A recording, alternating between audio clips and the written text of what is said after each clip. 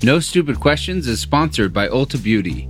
This AAPI Heritage Month, Ulta Beauty is celebrating the joy of belonging to a community composed of intricate connections, belonging to the heritage and birthright that is beauty. Ulta Beauty spotlights the AAPI community, passing the mic to brand founders and creators to tell their stories centered on heritage, joy, and beauty. Shop AAPI-owned and founded brands at Ulta Beauty stores and ulta.com. Take your business further with the smart and flexible American Express Business Gold Card. You can earn 4 times points on your top 2 eligible spending categories every month, like transit, U.S. restaurants, and gas stations. That's the powerful backing of American Express. 4 times points on up to $150,000 in purchases per year. Terms apply. Learn more at americanexpress.com/businessgoldcard.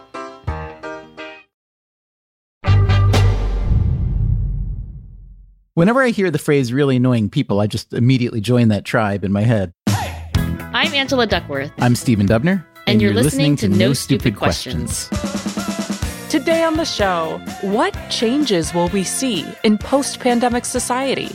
You've always been living the pandemic lifestyle, Stephen. Also, would you take a confirmation bias vaccine?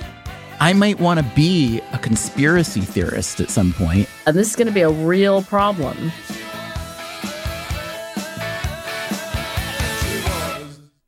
So, Angela, once the pandemic and the shutdown fade away, what would you say is one permanent change we will see in the life of Professor Angela Duckworth? Well, what's leaping to mind is that I have a nonprofit called Character Lab. And during the pandemic, our small team moved out of our beautiful office space and everybody started working from home.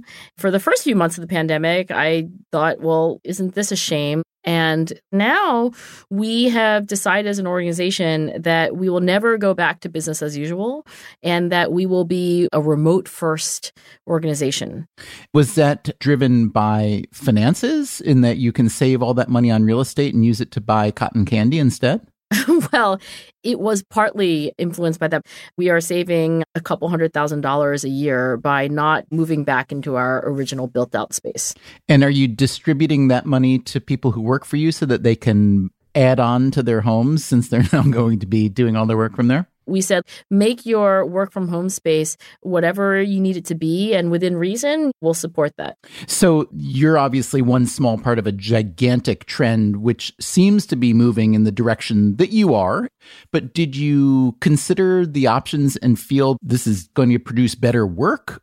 I would say that we thought that it might increase productivity because you're not commuting, so you don't have to lose that time. And also, I think for a lot of people, the ability to concentrate is actually better. I know that varies, whether you have kids or dogs underfoot. Or roommates or grandparents or noisy neighbors or construction or enough space in your house. Right. I have friends who have really little kids who would otherwise be in preschool or daycare, and they're home. That's a completely different situation than what I have. Here's my situation. Hey, Lucy, I'm going to be on a Zoom call at 12. Can you make lunch today and bring it to me? So she's basically your waitress. Servant. Yes. I will say, just in my own family, we had something of an experiment because when the pandemic first hit, my 2 teenage daughters, my husband and I were all fighting for space. I had already claimed the home office because I, as a professor, had already been working from home on occasion. And so I had this amazing setup with a computer and dual monitors. I had the space that I lay down on the floor to read papers in a patch of sun. Wait, you lie down on the floor to read papers? Yeah, always. It's awesome. Why is that? I don't know. Feels good on the back. You lie down on your back on the floor to read papers? Well, usually I lie down on my stomach. What is that called? Is that being prone or supine or something? I think of it as sniper position, but that's me. Or if you do yoga, it's called the Sphinx position, which is a little less aggressive. That was my pandemic work from home situation. I was pretty darn happy. And then there was the rest of my family who had to scramble and find a nook or cranny in the house. My daughter had to be on her bed while she was working from this makeshift desk. And they were all pretty miserable relative to me. You know, my daughter said like, oh my gosh, every time I sit down to do work, I just want to go to sleep in this bed. So I have to say that in the circumstances that I was in, working from home was great. But for other people, even in the same family and even under the same roof, can be not so great. So if you're fortunate enough to be the kind of person who has the kind of occupation or project that can be done well remotely, and especially if you can continue to earn your living doing that, which would probably describe a fairly large share of this listening audience, but not a fairly large share of the world at large. The substitute for working in an office has been much, much more palatable.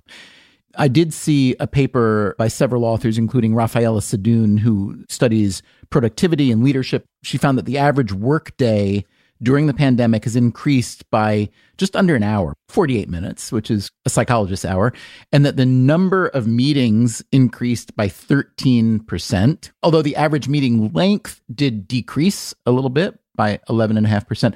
But plainly, the work choice set has changed a lot for people.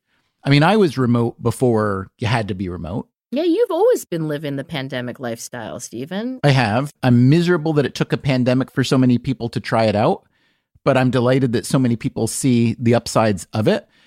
Let's talk about other non-work ramifications. What about, let's say, socializing? One could argue that the pandemic has been less bad for people who are antisocial, who don't really enjoy and look forward to having to interact with people all the time, which I would say kind of describes me. But that doesn't describe you. You love people, don't you? Well, I do love people, but somehow I have not really felt the physical isolation. You don't love people as much as you think you did. Look, I've been quarantining with two of my favorite people, and my younger daughter, Lucy, and I were like, what's for lunch today? What time should we break for lunch today? Maybe we could sit outside. So I've been hanging out with my daughter, whom I adore, and then occasionally my husband, because he's gone back to work in his office. I do love people, and yet I feel that the reasonably ample diet of Zoom meetings in which I've been interacting with my students and my colleagues and collaborators has been a pretty decent supply of social interaction for me. But what about the whole notion of collision, as the sociologists call it? This whole idea that we choose to live where we live in part because we want to be in a place where we are likely to run into people that we wouldn't expect to, whether these are people we know or don't know. And that therefore we'll have conversations, we'll have ideas that never would have happened without that. Aren't you excited about getting back to that kind of accidental fun? You're onto something really big there. When you ask, like, well, why do students want to get back into high schools? Don't they see their friends on Zoom? I do think that the serendipitous collisions, like I just happened to run into this person or happened to be sitting next to this person and we struck up such and such conversation. I think those spontaneous social interactions are missing because my 4:05 p.m. Zoom call, which has a hard stop at 4:30 p.m., does not allow for that kind of spontaneous human interaction. On the other hand, I take a lot of calls whenever I can, just like walking around my block. I'm in the sun. I'm getting my steps in. Do you pick up dog poop as you go, just out of habit? On my new block since I've moved, I have to say it's been relatively poop-free. I'm going to see if Amazon can deliver some poop to your street just to make you feel like you're doing good work. Yes, please do, so that my husband has something to do with this day. But my dog walking neighbors and I just ran into each other. That's a collision. When we stopped and saw each other, we had a 15-minute conversation. We made a date to have an outdoor dinner. Like, that's the kind of spontaneous thing that you mean. So maybe we don't have as many spontaneous work collisions, but that doesn't mean we won't have any spontaneous collisions. So I take your point, and I agree. Some spontaneous social interaction is elemental. And I think that's also why we don't want to have a 100% work from home, never see each other in person kind of policy. Let me ask you about your appetite for social gatherings. Let's say there's a going away party for an employee in your university department. How much in the old days would you have looked forward to that? And then how do you feel about it now? You mean those parties where everybody stands around with a small glass of champagne hovering over a table of grilled vegetables? Or cake? Completely, honestly, on a scale from 0 to 10, where 10 is euphoric and 0 is like, oh my God, I'm close to 2. That's now or pre-pandemic? Always. I don't really like parties, even though I'm really extroverted. I don't know why. Do you feel that the pandemic will give you a little bit of ammunition or cover to turn down those sort of invitations in the future? I don't know how long I can keep saying that, like, well, since it's a pandemic. No, I don't mean that. I mean, you could say, I really appreciate the invitation. I like you, but I really learned a lot about myself during the pandemic. I find that I'm really most comfortable and happy being with myself and my family. Let's talk sometime on the phone. I think I'm going to go a different way than that, Stephen. I recognize that there are reasons why we show up to these social gatherings in person that have nothing to do with our own personal happiness. And I get that it's probably something that not only is good for the whole group or maybe specific individuals, but also might be a little bit like jogging. Like maybe you don't love it in the moment, but there are all these positive benefits afterwards. Here's the thing that I've always wanted to do pre-pandemic, now and forever. I want to change all of these, hey, let's get together with a 4-ounce glass of champagne over cake or grilled vegetables. I want to change it to bowling. I think that instead of having these small talk, chit chat, I'll just stand around. I think if we were all bowling. Yeah, that'll do it. That'll fix everything. Now I'm at 10. Well, I appreciate your appetite for a distraction from the awkwardness of the gatherings.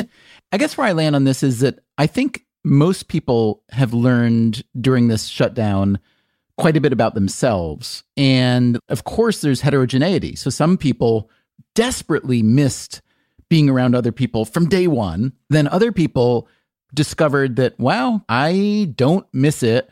And there are other things I don't miss, like commuting. And then there are others who knew that they didn't like those things. And when they had to do them a lot, it was really costly to them.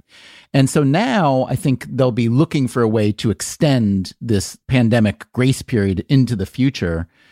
But I also think another wrinkle in the mass psychology, you know, we think a lot in this country about polarization, and there's been so much made of it in the last 8 or 10 years, especially in national politics. But I do think that the circumstances that lead to polarization have grown even stronger during the pandemic, since it's so much easier to stick to your own groups.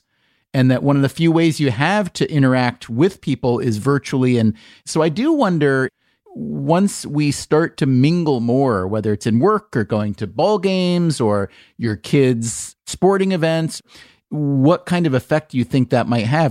Will it be like one of those horror movies where everybody wakes up and they realize that they've totally changed their character, or they've gotten in touch with their true character? And it's like, oh my God, I could never stand those friggin' people.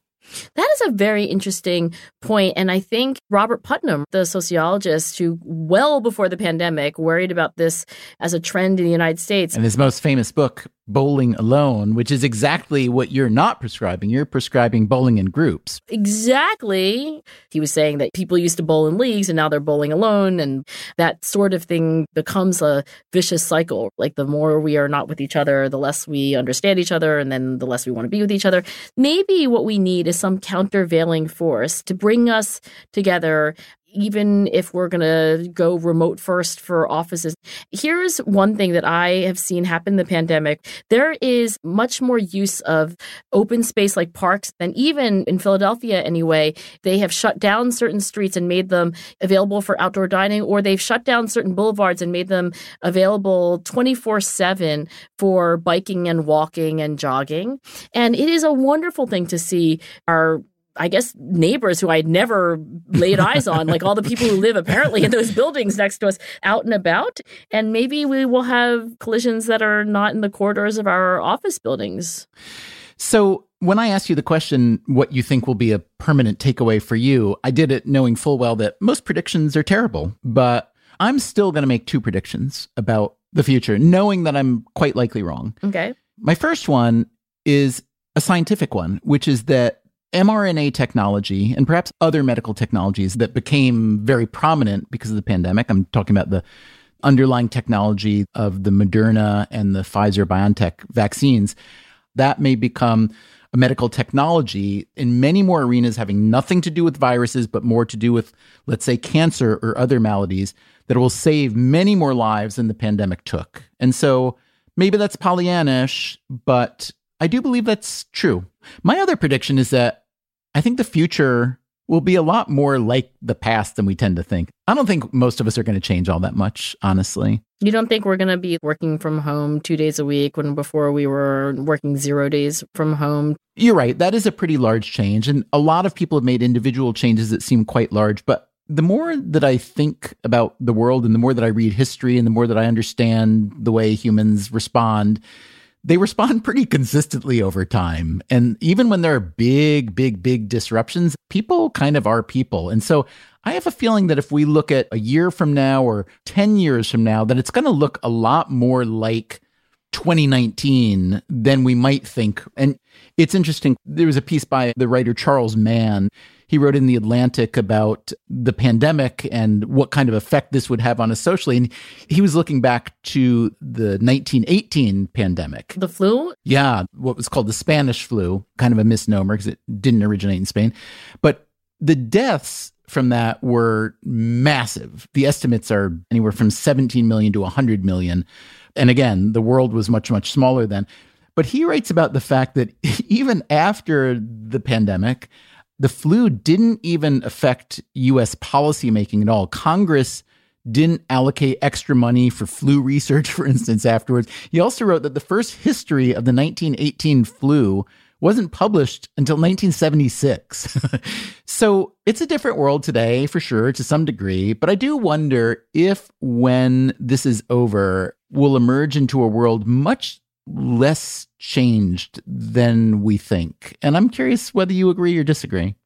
So I agree with you. Human nature is not going to change, right? But you could also take the example of Asia and mask wearing. You know, mask wearing, even before the pandemic, became something of a cultural norm in many Asian countries, and that stuck. So I don't know what's going to stick and what's not going to stick. One other thing from a public health standpoint is that I'm hoping this induction into vaccine and virus science that we've all gotten a lot smarter about, I hope that sticks in a way that people get vaccinated in larger numbers and take basic common sense steps to prevent infectious disease outbreaks. We should be more careful when we're sick around each other. Simple things like washing our hands and not going to work when we have a fever, etc. You know, Angie, this podcast was born in the pandemic. I guess that's right. That is right. So does that mean that when the pandemic is over, we have to quit? I think that we could say that this podcast is a pandemic behavior that we will merrily continue long after the pandemic. Still to come on No Stupid Questions, Stephen and Angela debate the value of certain cognitive flaws. I so applaud your self-awareness and humility and willingness to say how bad you are at this.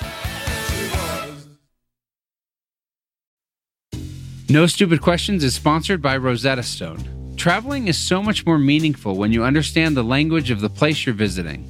Rosetta Stone, one of the most trusted language learning programs, has helped millions learn new languages and can help you too. With Rosetta Stone, you'll learn intuitively. You're trained to listen, speak, read, write, and think in your chosen language. You'll be prepared for real, authentic conversations. Plus, their True Accent feature gives you feedback on your pronunciation. And with the Rosetta Stone app, you can learn anytime, anywhere, with customizable lessons as short as 10 minutes. For a very limited time, our listeners can get Rosetta Stone's lifetime membership for 50% off. That's 50% off unlimited access to 25 language courses for the rest of your life. Redeem your 50% off at rosettastone.com/questions. That's rosettastone.com/questions. No Stupid Questions is sponsored by IXL Learning. Instead of costly private tutoring, IXL Learning can give your child the help they need at an affordable price. IXL is an online learning program for kids. It covers math, language arts, science, and social studies. It's designed to help them really understand and master topics in a fun way with positive feedback. And you get one site for all the kids in your home, pre-K to 12th grade. There's a reason why IXL is used in 95 of the top 100 school districts in the U.S. If your child is struggling, this is the smartest investment you can make.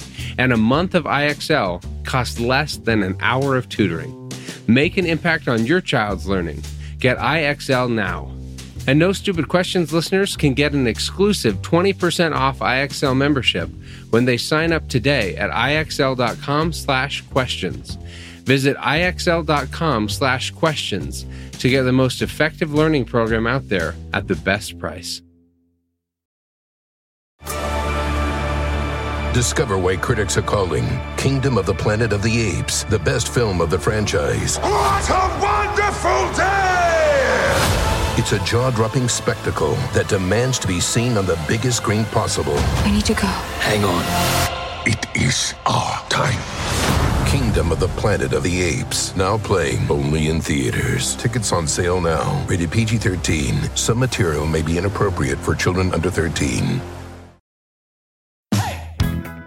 Stephen, I'm going to read you an email from one Brian Gundersdorf. Okay. Brian writes, here's a scenario and a question for you. In the hypothetical future, the infrastructure developed to produce COVID vaccines will be put to new use. Pharmaceutical companies will start mass producing a new vaccine that combats confirmation bias. Ooh. Brian, this is so exciting. They can produce enough vaccine for every man, woman, and child alive. But participation is voluntary. Would you take a confirmation bias vaccine? And then Brian writes, confirmation bias is often in the way of humans arriving at optimal decisions and making polite conversation. But when I consider removing confirmation bias from the equation, the result feels inhuman. Are our conceptual allegiances integral to who we fundamentally are? So just applause to Brian. Standing ovation, Brian. It does call into question how much do we want to embrace our quote flaws. I think we should start off by defining confirmation bias. I could give a half-assed definition, but you're the psychologist. You go and I'll judge you. How's that? Well, now that you put it that way, I can't wait to go. I've seen it described as seeing what you already expect to see, which I think is a pretty good layperson's definition. And here's a dictionary definition. Confirmation bias, the tendency to gather evidence that confirms pre-existing expectations, typically by emphasizing or pursuing supporting evidence while dismissing or failing to seek contradictory evidence. So I think we've all encountered confirmation bias in other people. I'm sure we've all done it. We may not think about it in terms of confirmation bias per se. So maybe an example would be useful. Angie, can you think of anything in your life that's fallen prey lately to confirmation bias? I am always doing the following stupid thing. When I'm trying to hire someone, I, in the first 2 or 3 minutes of an interview, have come to some judgment about whether this is going to be a great person for the job or not.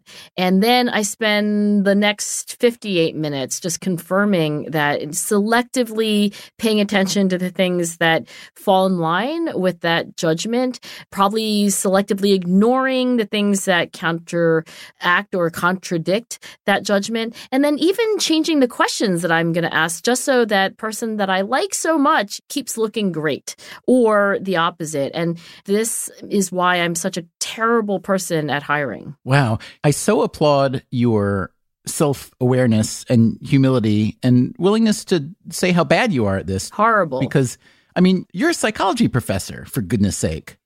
It makes all the rest of us feel so good that you, who we consider so smart and accomplished and so thoughtful on these things, are so bad at it. It just makes me want to give you a gold star. Yeah, I feel like it's the opposite of humble bragging.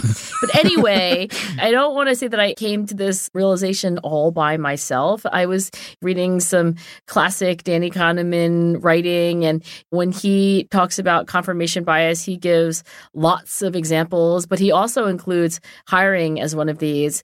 He talks about how you could have a 6-week selection process, but you waste the last 5.5 weeks just confirming what you started out thinking. Can I just ask, what are some traits or characteristics that would cause you to peg someone as either very good or very bad?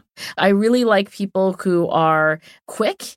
I think I have probably too much of a fondness for people who are just very fast in a conversation. They're witty. They catch on quickly. You're just describing me from top to bottom, Angela.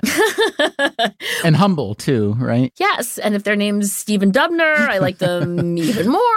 There is a prominent landscaper on Long Island named Stephen Dubner as well. And he's got his name on trucks, which is something I only aspire to. Do you ever get phone calls asking for landscaping? Yeah. Just the other day, I planted a whole row of arborvitae for someone. It's good to have a side gig. So anyway, if I'm having a conversation with you and it's going really fast and we've got great chemistry, then suddenly I think that you're also going to have terrific project management skills and that you're going to be terrific when you have to give people negative feedback.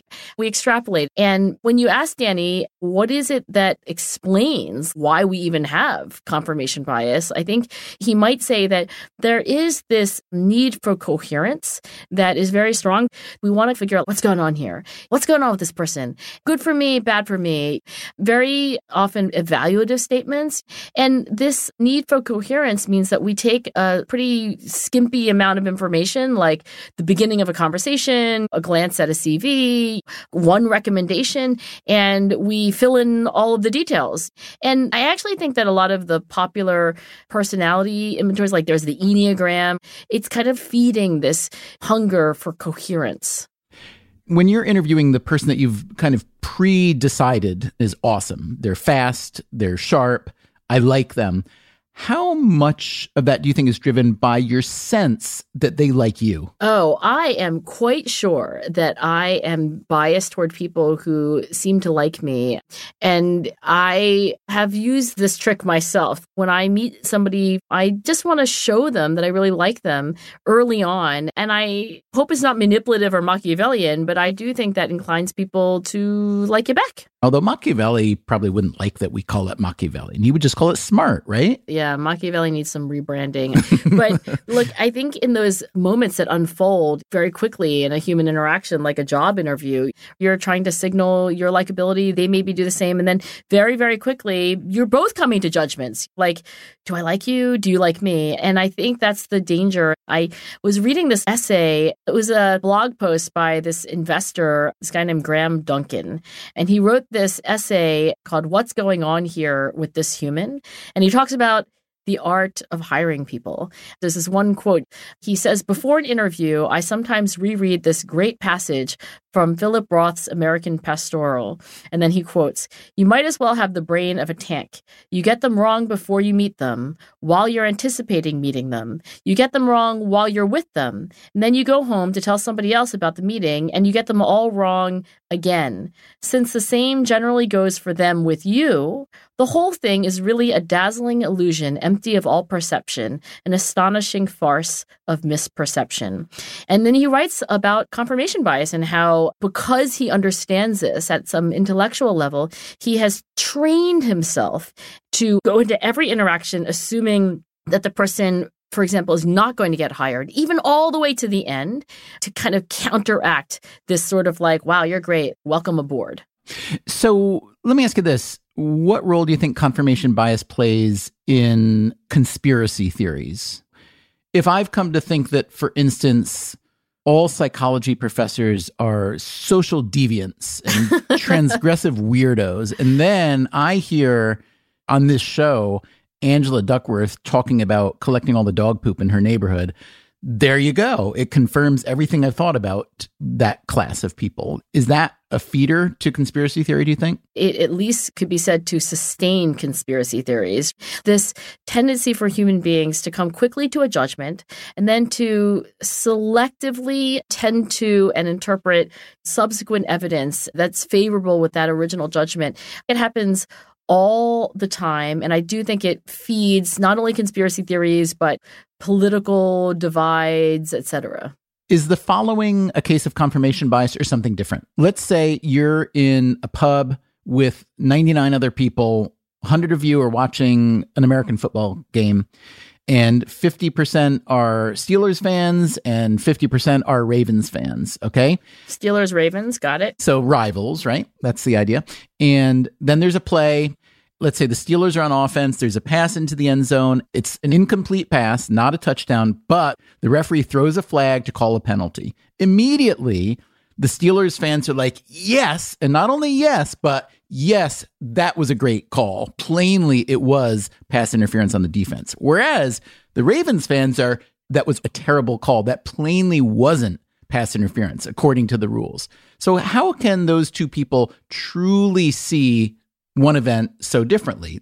Well, the fact that we can pay attention to only a small part of the possible inputs to our sensory stimuli, like what we see, what we hear, what we're thinking about, that allows two people to be looking at the same thing, but seeing two different pictures. Literally, you mean? Yeah, literally. But it's because you've primed yourself to receive a certain kind of information and to reject a different kind of information, yes? Well, yeah, but there's two things that I'm saying here. One is that it is not possible to pay attention to every possible element of what's going on. So we select. Human attention is dramatically incomplete in the sense of the proportion of information that we could pay attention to. Then the second thing that I'm saying is that we are motivated. We are not unbiased judges of what's going on. And I think the question that this listener, Brian, is bringing up is, like, given the pros and cons of this particular bias, would you vaccinate yourself against it? So on the one hand, you'd have to say, yes, it'd be wonderful to have a confirmation bias vaccine. So let's play that out. What would that be like? I guess the single biggest upside would be that it would allow you to optimize the amount of new and useful information, because I'm not coming into a situation thinking I know the answer. I'm not coming into a meeting with someone thinking like you, oh, I'm definitely going to hire them. So I would think that it would lead you to massive potential good things. Like better hiring decisions, for example? You wouldn't rule out so many things prima facie, and you also wouldn't decide to do so many things that might end up not being so good. So plainly, that's hugely positive, right? I'm very thumbs up on having more information. I'm absolutely on board. And in Brian's original note to us, he says not only is confirmation bias the enemy of optimal decision making, it even gets in the way of conversation. And I think that's right too, because, you know, those really annoying people who they're just talking at you. It's not like a volley of, okay, I'll talk. I'm scared to say anything now. Not you, Stephen. Whenever I hear the phrase really annoying people, I just immediately join that tribe in my head. No, the other really annoying people. So, okay, that's the pro side of the vaccine against confirmation bias. It's harder to think of the downsides. So what are we losing by losing confirmation bias? Well, we have talked in the past about the fact that heuristics, or these cognitive shortcuts, are useful. You couldn't make it through a whole day if you didn't have a whole lot of shortcuts. So they're obviously serving some purpose. I think the bigger question isn't really about confirmation bias per se, but about all the anomalies and other biases and quirks that make us who we are. You know, the more I think and learn about artificial intelligence and machine learning, the more I think that what makes us humans interesting and lovable, and also terrible, is not the norms, but our deviance from the norms. And so if I took a vaccine against all those biases and anomalies, I think as much as I love Brian's notion and I see the significant upside, I'm going to be anti-vax on the confirmation bias vaccine. Really? Just because you think that the slightly irrational quirks are part and parcel of who you are? Are you kidding me? I'm not kidding you. And I think I'm probably making a bad decision here, but it's for the same reason that I don't want laser eye surgery. Like, why not? I got it and it's awesome. Well, yeah, it probably is. But here's the thing. I know I'm imperfect. We're all imperfect. But I'm accustomed to my imperfections and I've learned to work with them. I'm slightly worried about the downsides of correcting those imperfections when there's a fairly significant amount of uncertainty. And maybe I'm totally wrong. The science says I'm mostly wrong about laser eye surgery. But I just think, you know what? Glasses are kind of a pain in the neck, but they work. I see stuff. And so I think the confirmation bias vaccine, even though I really appreciate the upsides, You're like, who knows? I might want to be a conspiracy theorist at some point. And this is going to be a real problem. But you want the shot. Yeah, I wanted LASIK too. I'm in on everything, Stephen. I'm like, go ahead and nuke my eye and give me the confirmation bias vaccine. I guess I'm not thinking through the possible downsides as clearly as you are. I mean, didn't really hesitate at all to get LASIK. And I'm not talking about recently. I'm talking about when it first came out. When it was still done by rogue Russians in VW vans driving down side streets in Philadelphia. I believe I got it from a certified ophthalmologist, but still, it was relatively new. And I was like, I'm in.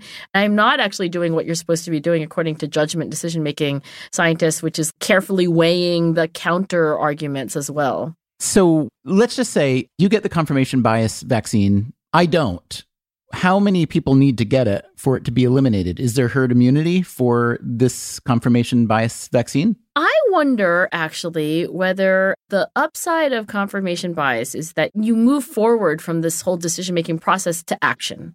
And if you just play that out in hiring, you hire the person, right? And you go forward, and maybe it was not a great decision and you part ways, but you're not sitting there still deliberating. And I do wonder this about the whole judgment and decision-making canon. I have often wondered whether they, in fact, are themselves biased towards judgment and decision-making as being the be-all and end-all, because most of human life is action. You gotta like move forward, sign the lease or don't sign the lease. And maybe instead of having 80% of people inoculated against confirmation bias and therefore taking many more hours and days to make any decision because they now have to see all the sides of it, maybe instead we could get herd immunity if only, say, 10% of people got this, and we called them the deliberators. And every time we had to make a decision, we're like, you deliberators, since you have been inoculated and are going to spend all of your time writing out the pros and cons, you guys do that. And the 90% of us who have not been vaccinated, we're going to actually go do stuff. So the deliberators are a kind of Supreme Court that does the heavy cognitive lifting for us. We'll call them the brains or something. I like that. I've also read that confirmation bias seems to be a human phenomenon. So we could also just make dogs the Supreme Court of deliberators. Oh, yes. I think that's more practical, really. No Stupid Questions is part of the Freakonomics Radio Network, which also includes Freakonomics Radio, People I Mostly Admire, and Sudhir Breaks the Internet. This episode was produced by me, Rebecca Lee Douglas, and now here's a fact check of today's conversations. Angela says she likes to lie on her stomach on the floor of her office and read papers in a patch of sun. She can't remember whether this position is called prone or supine. The prone position describes a person lying face down or on their stomach. Supine position is the 180-degree difference, a person lying flat on their back. Listeners may have grown more familiar with the prone position during the pandemic, as it was widely discussed by medical journals and news outlets as part of the treatment protocol for patients on ventilators with COVID-19. While gravity suppresses the lungs in the supine position, the prone position allows for better airflow. Later, Stephen says that the Spanish flu was a misnomer for the H1N1 virus that caused the 1918 pandemic. This is correct. The virus began to spread towards the end of World War I, and its mortality rate is estimated to have been over 3 times that of war casualties. To maintain morale, European governments on both sides minimized early reports of the virus. Spain was a neutral country, and journalists were able to report on the disease. Thus, it appeared as if the flu originated in Spain, even though it hadn't. But because news outlets were transparent about the virus, the pandemic was dubbed the Spanish flu. Finally, Angela worries that her behavior is Machiavellian, and she and Stephen wonder how Machiavelli would have felt about having his name used as a descriptor to imply unscrupulousness, duplicity, and cunning. Niccolò Machiavelli was an Italian Renaissance diplomat who was infamous for his 1513 book, The Prince, a treatise on how to acquire power and keep it. Some scholars have asserted that Machiavelli himself was not very Machiavellian. His later works, Discourses on Livy and The Art of War, seem to run counter to the advice given in The Prince. Some historians believe that The Prince is actually a satire piece, meant to ridicule monarchy, and others think that he may have had a change of heart. But I'm sure that all historians would agree, it doesn't seem like Angela's attempts to get others to like her by showing her fondness for them could be construed as Machiavelli adjacent in any context. That's it for the fact check. No Stupid Questions is produced by Freakonomics Radio and Stitcher. Our staff includes Allison Craiglow, Greg Rippin, Mark McCluskey, James Foster, Joel Meyer, Trisha Bobita, Zach Lipinski, Mary DeDuke, Brent Katz, Morgan Levy, Emma Terrell, Lyric Bowditch, Jasmine Klinger, and Jacob Clementi. Our theme song is And She Was by Talking Heads. Special thanks to David Byrne and Warner Chappell Music. If you'd like to listen to the show ad-free, subscribe to Stitcher Premium. You can also follow us on Twitter at NSQ_show and on Facebook at NSQ Show. If you have a question for a future episode, please email it to nsq@freakonomics.com. And if you heard Stephen or Angela reference a study, an expert, or a book that you'd like to learn more about, you can check out freakonomics.com/NSQ, where we link to all of the major references that you heard about here today. Thanks for listening.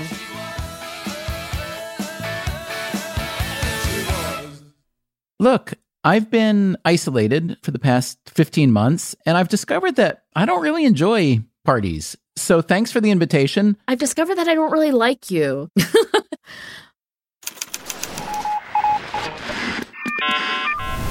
The Freakonomics Radio Network. Stitcher. Want to make Mom's Day? Get to your Nordstrom Rack now and score amazing deals for Mother's Day, which is Sunday, May 12th. Find tons of gifts from only $30 at Nordstrom Rack. Fragrance, jewelry, luxury bags, activewear, beauty, and more. Save on Kate Spade New York, Stuart Weitzman, and Ted Baker London. Great brands, great prices. So shop your Nordstrom Rack store today and treat Mom to the good stuff from just $30. Hear that? It's the call of the Crave. And when the Crave calls, you know what to do. Try the $5 Bacon Bundle. Because the only thing better than a White Castle slider is a White Castle slider topped with crispy hickory smoked bacon. So pick any two of either the Bacon Cheese Slider, 1921 Bacon Cheese Slider, or Chicken Bacon Ranch Slider. And also get a small fry for just $5 with the $5 Bacon Bundle. White Castle. Follow your Crave. After the end of a good fight, you deserve an ice-cold reward. Modelo, you put in the hours, the energy, the tough labor. Because you know the bigger the fight, the better the reward.